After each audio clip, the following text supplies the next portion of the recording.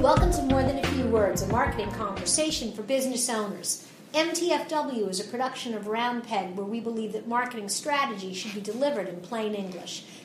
This is Lorraine Ball. And this is Jared Jewett. Okay, and this week I'm going to start with a rant. Oh, no. Okay, let's hear it. Okay, so I go to a website and I'm looking around, and before I even get a chance to make a decision on whether or not I'm interested, up pops a light box with a survey that asks me how they're doing. Oh, my goodness. So, like 1997 all over again, right? Yeah, and back then I hated it too, but I was so frustrated because not only were they asking me how their site was and how did they do in terms of whether or not I could find what I wanted, I couldn't get rid of it to go back to look at what I wanted to look at.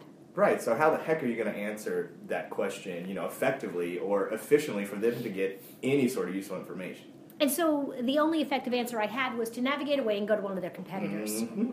Yeah. Which really kind of brings me to today's topic, which is sort of this controversy that's going on right now between light boxes and landing pages. Right. I mean, the buzzword that we talk about is inbound marketing, and two of the biggest, most powerful ways to get people, into your list are either through a landing page, right, where you gather their contact information, or right up in their face with something like a pop-up or a light box to also hopefully get their information.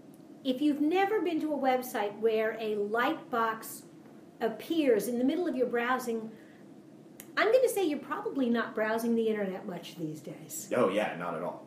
Because they are everywhere. But just because they are everywhere, I'm going to sound like your mother. Just because all your friends jumped off the roof does not make it a good idea. Oh, absolutely. It blows my mind some of the sites I've actually seen employing light boxes, like Forbes.com, right? Has them on their business articles. Fast Company has them on some of their design and business articles. And I'm maybe 100 words through a page, and boom, all of a sudden I have to fill out this information. And all I wanted to do was read that article and get out. I know that there are people that argue really strongly that you get conversion, that people fill those out. I am yet to be convinced that the inconvenience and the annoyance factor and the number of people that you turn off with that light box is worth it. And so for us and for our customers, I'm going to advocate, if you want to collect information, absolutely have a conversion form. Drive people to landing pages and collect their information. But for God's sake, stay away from the light box. Yeah, and it drives me nuts because you can customize all this stuff with a light box to not make it so abrasive. Like, the people who are using them have the ability to not have them even show up for a minute and a half. And at that point, I'm like, okay, I'm probably leaving anyways.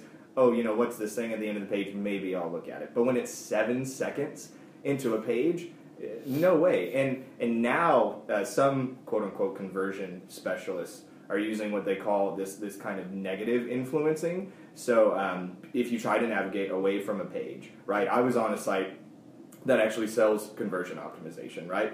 And about 7 seconds in, I tried to leave, Lightbox pops up, and it asks me, oh, so do you think your conversion rates are good enough? And I could click OK to leave.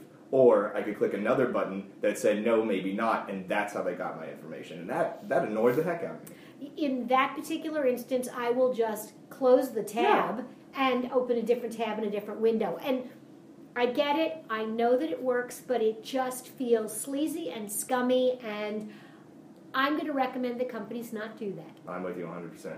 So if you're going to stay kind of in that clean living side and create landing pages, what kind of things should you be doing in a landing page to make it an effective part of your marketing? So a landing page really needs to be concise, needs to ask the right questions, and usually has to have some sort of offer, some sort of incentive for a consumer or a prospect to give you their information. And when you're thinking landing page, the whole idea with landing page is you're coming from somewhere else. You found a link or an ad or something that said, if you follow this link, we're going to take you to a place where you can get what you're looking for. And so you really have to be very careful with your landing page to remember that you are fulfilling a promise.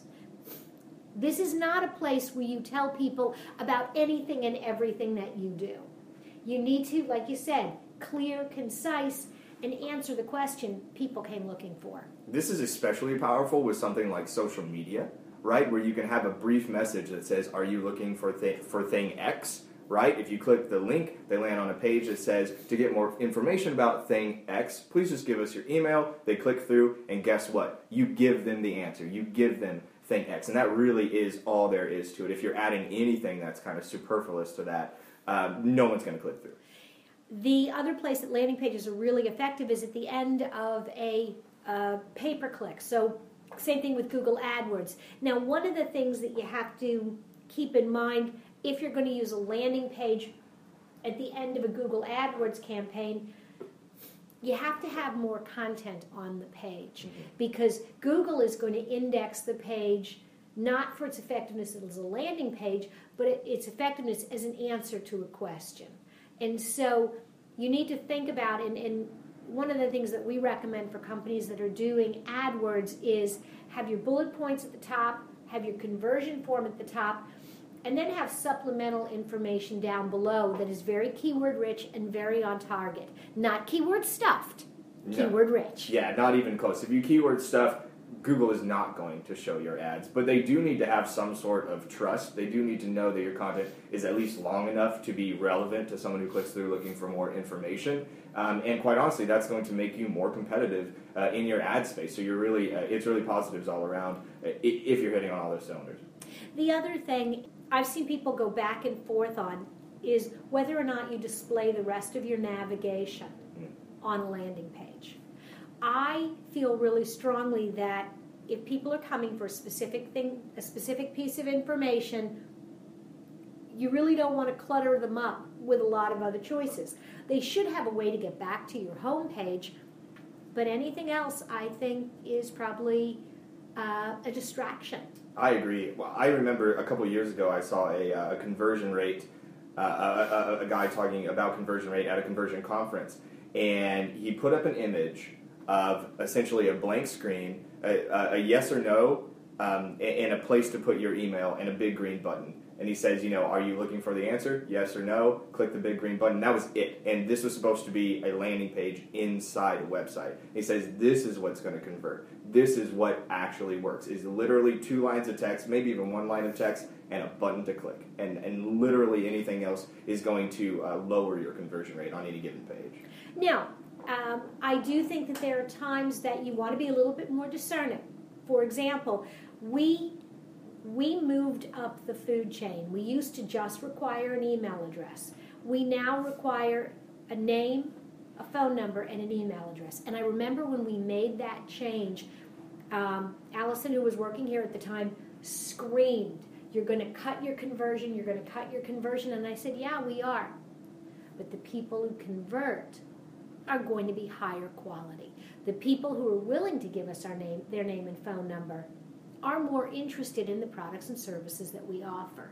And so we do have fewer conversions, but we have a significantly higher number of people who actually move through our pipeline into something else. And you can tailor your landing page to be as much of essentially a screen or a qualifier as you want. I know we worked recently with a client who wanted to build sort of what they called a needs analysis conversion form, and in that on that page, they knew the people they were getting to that page are only interested in it was software information for 1 or 2 or 3 different products. So they were able to also, on top of first name, last name, email, put in a required field that says, which software are you looking for support with, and that really, really helped them qualify and break out those leads, so they knew exactly where to start the sales conversation.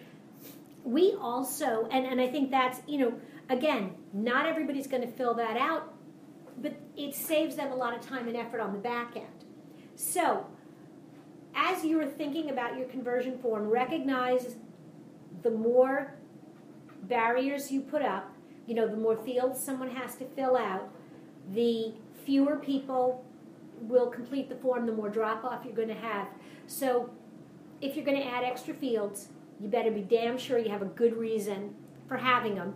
But don't be afraid to put them in there if you've got that reason.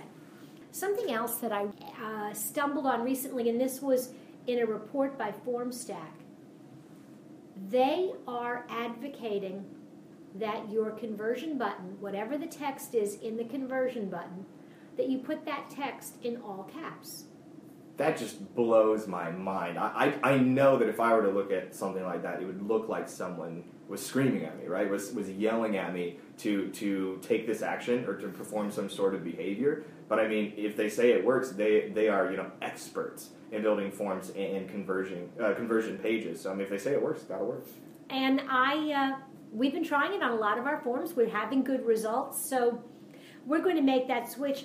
I'm with you. I'm not a big fan of all cap. I almost never use all cap, but I will follow their lead. Yeah. Other tips in designing and working with your landing page. What else should people do? You should test. You should test. You shouldn't only have one version of your landing page or conversion form, because you won't know if maybe some upgrades that you could easily make to the text or the layout would actually give you some percentage points in your conversion rate. Some sites that I really like, some tools that I like to actually do that, Unbounce.com has a bunch of different templates that you can, essentially, I think it's a $100 purchase fee for a packet of templates. That's actually quite affordable, and it's just HTML that you can put into your site to kind of set up your first landing page, and then they give you different variations on that you can test out. Another one that I like is Optimizely, which actually has a free version of the tool you can use. You could put in any URL for your website, and it will actually read through it and let you click and grab different sections of a page, delete things, add things, and then have those two versions of the HTML read out to you, so you can have whoever's building your website build those two different forms of a page, and you can actually test them against each other. Wow. Yeah, it's cool. Very, very cool. Now, I know this may sound exhausting, but the truth is that landing pages and creating an opportunity for people to put their hand up and say, I want to know more about you, is an absolutely fundamental part of your website right now. You just can't put a website up and think, oh, well, somebody will come and then they'll call me. No, that's just not how it works anymore. I mean, if you are going to sit idle and say it's good enough for someone to find me, for people to, for whatever reason, know about you, I mean, in the world of the internet, you are just not that important anymore. That's just how it is. And if you want to get people to come to your website, to really interact with you, you go to where they are, get them to come back, get them to convert by building, trust and offering something, and then reaching back out. And you have to reach back out.